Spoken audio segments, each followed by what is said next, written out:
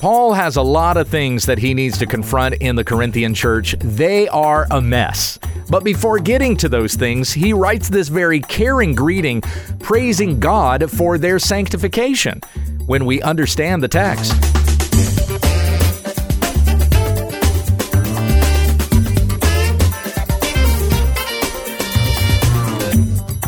You're listening to When We Understand the Text, an online Bible ministry so that we may know all the riches freely given to us by God.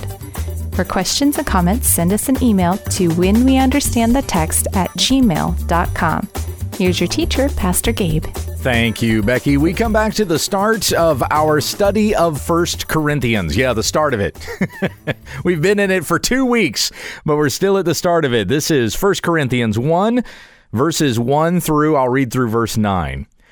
Paul, called by the will of God to be an apostle of Christ Jesus, and our brother Sosthenes, to the church of God that is in Corinth, to those sanctified in Christ Jesus, called to be saints together with all those who in every place call upon the name of our Lord Jesus Christ, both their Lord and ours.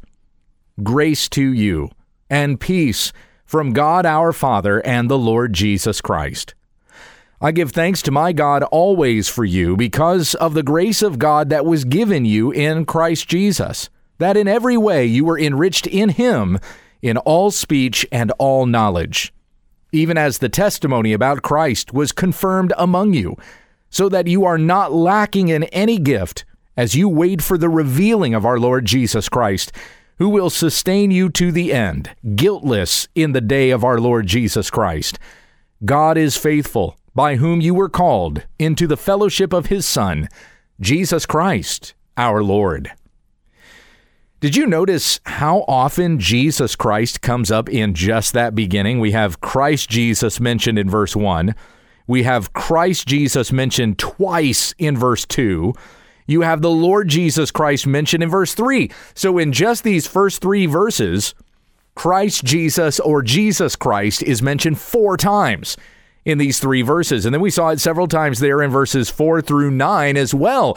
There's something very important about that. We're going to see that more as we get into the rest of the text in chapter 1. You had these divisions that were starting up in the church.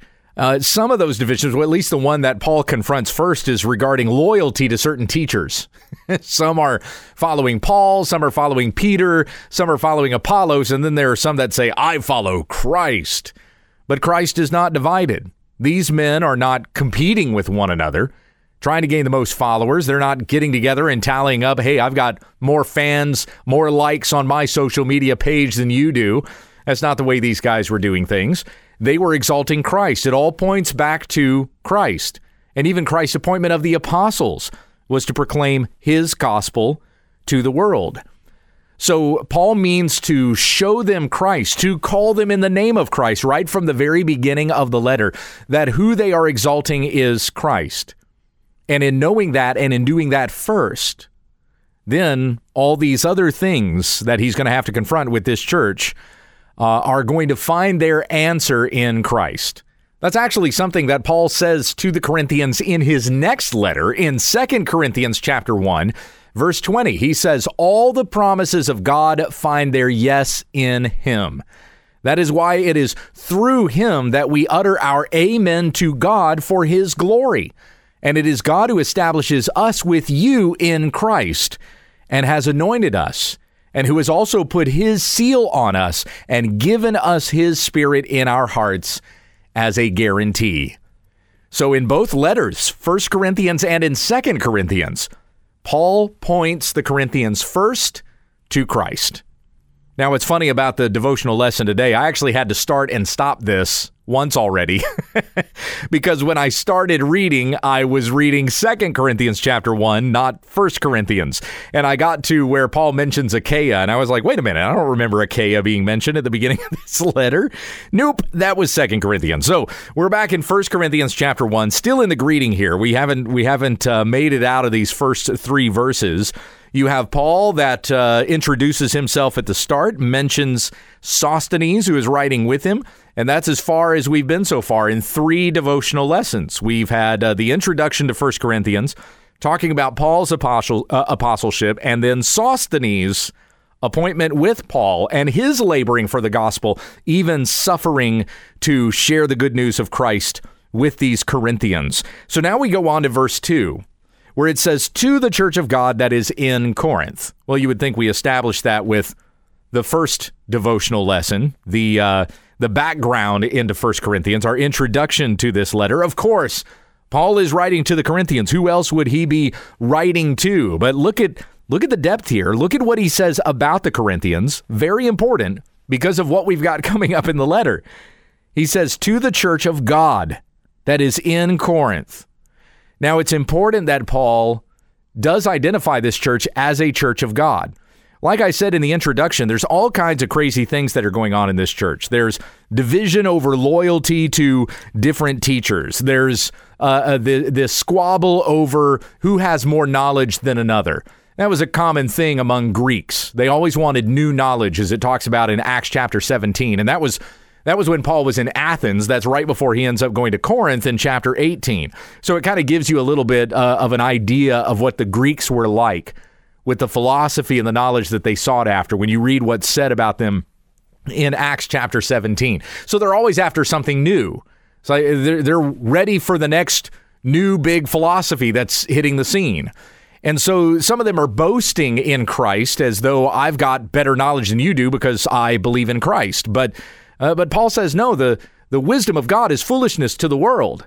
And really you have the thesis statement of this letter in 1 Corinthians 1:18. I didn't emphasize that when we did our introduction, but it says, for the word of the cross is folly to those who are perishing, but to us who are being saved, it is the power of God. So this is not about, following Christ is not about gaining a new philosophy. It's not even gaining about a moral code, because you can keep all the works of the law and still perish and go to hell, since you can't do that. You cannot keep the law. We are justified by faith in our Lord Jesus Christ. And so the same, you cannot just believe Christianity because you believe you're ascending to some higher or loftier knowledge. To the world, you look like a fool. The world is not in awe of you Corinthians because of a crucified Christ whom you follow. That's folly to the world, but to us who are being saved, it is the power of God. In the next chapter, Paul talks about how the wisdom that we have comes not from ourselves, it comes from God, who put his spirit within us that we may discern spiritual things. He confronts further divisions in the church in chapter 3, talks about the ministry of the apostles in chapter 4, confronts some of the sexual immorality that's going on in the church in chapter 5, even saying you must purge the evil person from among you. In chapter 6, some of these Christians are suing one another. On and on it goes. We go through the letter with problem after problem that Paul has to confront. And you're looking at this and you're going, do these guys even understand the basics? Do they even have the fundamentals of the gospel? What a dysfunctional church. Can we really call this church a church? And again, that's why his address to the Corinthians in 1 Corinthians 1:2 is so important. That he says to them, to the church of God that is in Corinth. Indeed, this is a church. And that's exactly why Paul is confronting them. I think that we can get a little puffed up with our knowledge as well, just like the Corinthians did. We can get a little puffed up and think that we know better than somebody else, and we see a wayward church out there. We see a church that's going astray, and we just start barking that they need to close the doors. That is not a church anymore. Shut it up. Time to fold up the tent, turn off the lights, hang up your hat, whatever other euphemism you want to go with that.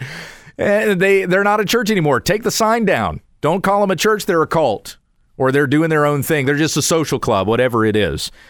Is that really what's happened? Have we looked at that church closely enough to be able to evaluate that truthfully about that church?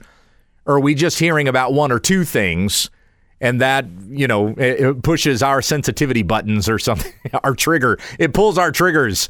And then immediately we're just ready to say, nah, that church is done. Pack it up. It's no good anymore. Is that for us to say? Do we know enough about that church to be able to say that?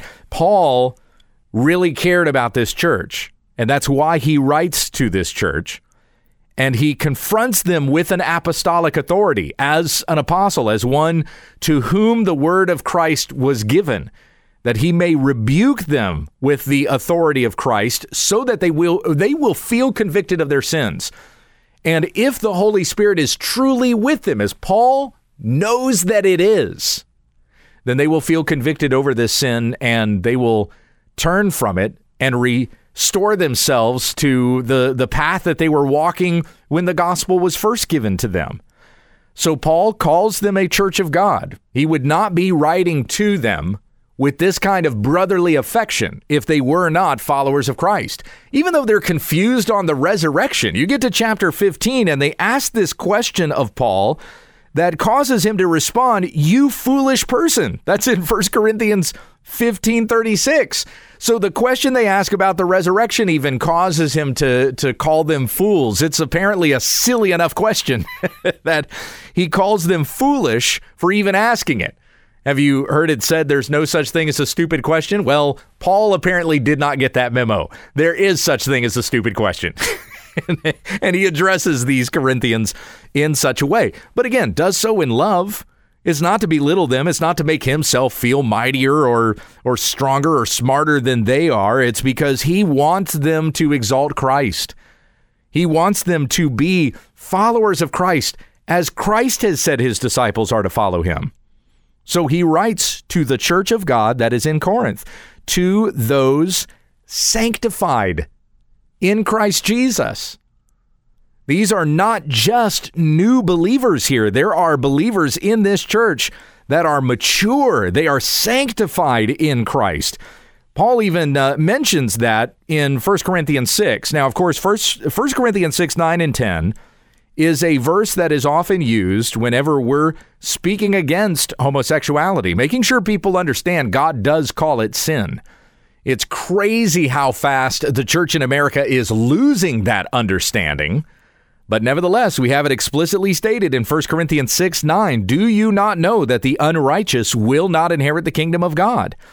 Do not be deceived. Neither the sexually immoral, nor idolaters, nor adulterers, nor men who practice homosexuality, nor thieves, nor the greedy, nor drunkards, nor revilers, nor swindlers will inherit the kingdom of God.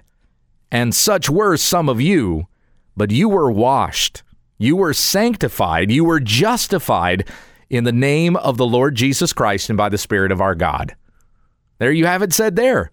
You were this, but you were sanctified. You were washed, sanctified, justified in the name of the Lord Jesus Christ. So you used to be walking in these sins. Yes, my friends, you can repent of homosexuality and not have that mindset toward it anymore. Contrary to what even some in the church are saying right now, that it's an immutable characteristic, that you cannot change a person that has those desires. It's not what 1 Corinthians 6:11 says. It's not what Jesus said in Matthew 5. It's not what Paul said in Colossians chapter 3. Your thoughts can be reoriented to be toward Christ and not toward your flesh. You used to be this way, Paul says, but you were washed and you were sanctified. You are being made holy. You are growing in righteousness in Christ. This is a church, as many problems as we see going on in this church, this is a church being sanctified. The message of the gospel is there. The truth, the fundamentals about Christ is all there in that church. Though they are confused on some of those fundamentals, like the resurrection, it doesn't mean that that teaching isn't there. There are people who believe it. There are people who are teaching it. But there are divisions that are being caused in that church because not everybody is accepting of it. And so Paul is confronting the divisions, the factions, those things that are dividing. What is it that's dividing? It's because people are either not accepting of the fundamentals, those fundamentals that are being taught there, and some are not accepting it. And so that's causing divisions. And then there are others that are not demonstrating in their lives the effects of the gospel. So they may say that they believe it, but then what is in their life is not the fruit that should be produced by it. And they might acknowledge it with their lips, but their heart is not truly filled with the truth of the gospel. These are the things that Paul is confronting. So he says that all of the church has a responsibility to these things. They are all responsible for one another, which is why he addresses the whole church. He's not just saying, hey, only to those who are walking faithfully, you're the only ones that I'm talking to here. Or you who are going astray into these other things, this is only for you. That's not the way Paul addresses this letter. He doesn't section it out. Only for this person, oh, this part is for you guys, da-da-da-da-da. It's addressed to the whole church. The whole church has a responsibility in these things to uphold the soundness of what is being taught in the gospel of Christ and to ensure that their brothers and sisters in the Lord believe it and follow it, that the effects of the gospel are seen in their lives, that they show the fruit of righteousness, the fruit of the Spirit, the change, the maturity in brotherly love and affection for one another that they are supposed to have in Christ. And we as a church are helping one another in this. It wasn't that long ago. We were in Romans chapter 15, verses 1 and 2, where Paul says there, you who are strong have an obligation to bear with the failings of the weak and not to please ourselves. Let each of us please his neighbor for his good, to build him up. For Christ did not please himself, but as it is written, the reproaches of those who reproached you fell on me. For whatever was written in former days was written for our instruction, that through endurance and through the encouragement of the Scriptures, we might have hope.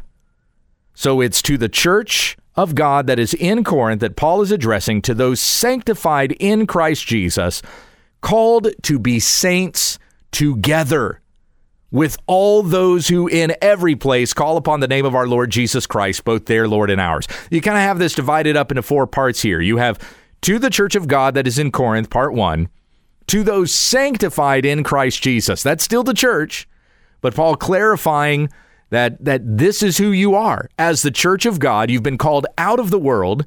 You've been called out of darkness into his marvelous light, to borrow Peter's phrasing in 2 Peter chapter 1. And so walking in light, you're being sanctified. You're growing in holiness. You're separate from the world. So you have been consecrated by the will of God. You are called to be saints together with all those who in every place call upon the name of our Lord Christ. That's part 3 and 4. Okay, so let me section out the parts again here. To the church of God that is in Corinth, 1. To those sanctified in Christ Jesus, 2. Called to be saints together, 3. So he's encouraging a unity that's going on there in the church of Corinth. What's supposed to be going on there? He's going to be confronting those divisions right when we get past verse 9. But in the meantime, as he is instructing the church, even from the greeting, he says that you're to be saints together. And then goes on to say, with all those who in every place call on the name of our Lord Jesus Christ. 4. So you're not just a church that exists there in Corinth. You are part of every other church in the Roman Empire that's been planted by the apostolic ministry. You're part of the church that's over in Jerusalem. You're part of the churches that have been planted even when Paul has gone to the barbarians, as he talks about in Colossians 3. And a barbarian was simply like a non-Roman. You have Jews and Gentiles. A Gentile is anybody who's a non-Jew. Well, among the Romans, you have the Romans and the barbarians. Anybody who was a barbarian didn't speak the Greek language, didn't adopt the Roman culture. Okay, so they called them barbarians. You think of barbarians as being like Neanderthals of the age, right? You know, that's not really what that meant. So Paul had even gone to them and had shared the gospel there. There were churches that had been planted outside of the Roman Empire. And no matter where these churches are, anyone who calls on the name of our Lord Jesus Christ, we're together. We're part of the same body. Might be different churches in different cities, but we are part of the brotherhood. We are saints together who are following our Lord Christ. We serve the King. We might be scattered all over the Roman Empire, but all things belong to the Lord, and he is King. Jesus is Lord, not Caesar. Christ is Lord of all. In our church here at First Baptist in Lindale, every Sunday morning when we have the pastoral prayer time, part of the pastoral prayer will highlight a church that is in our area, mentioning who that pastor is, and we pray for them. We as a church together pray for another church in our area, and the pastor that's serving there, that he may lead with boldness, and that the people would listen to and be sanctified by the word of God that is preached there. That's a good thing. That's a good discipline for a church to do, to be thinking about other churches and praying for them. Now, I haven't been here very long. Those of you who've been following the program, you know, we just moved here back in November, but apparently in the past, there had been a few people that had said, why are we bothering to pray for these other churches? Why are we praying for them? So that was a good kind of lead in to teaching on why we need to think about these other churches and be praying for them, that the gospel would be proclaimed there and that the people of God would be sanctified. We have interchurch ministry that we do. I did from my church in Kansas. We do here at our church here in Texas, where we have pastors from other churches that come and will receive training and an understanding about how to read, interpret the scriptures, and then preach the word of God. This is part of how we work together to serve the people of God. That not only benefits those pastors, it benefits those congregations. So we need to be mindful of one another in these ways, not just within our own midst. And it's really easy to get kind of tribal, especially within your own church. I mean, let alone there's cliques that start up in your own church. And again, that's coming up here in 1 Corinthians 1 as Paul confronts that. You'll have cliques in your own church, but then there's also that tendency for us to just be thinking about ourselves in this church and not be thinking about anybody else.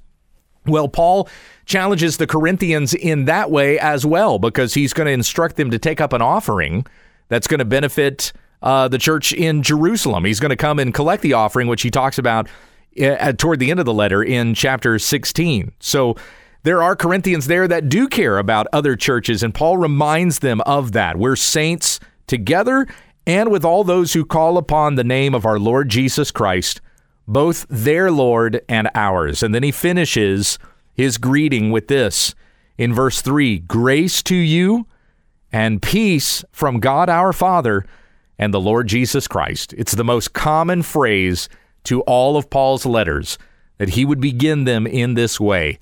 The grace of God to you. You are not deserving of it, but he gives it to you because he has shown his love and his affection for you in Christ. Peace from God our Father and the Lord Jesus Christ. Peace be among you. We're seeing all kinds of disruptions just in an overview of this letter to the Corinthians.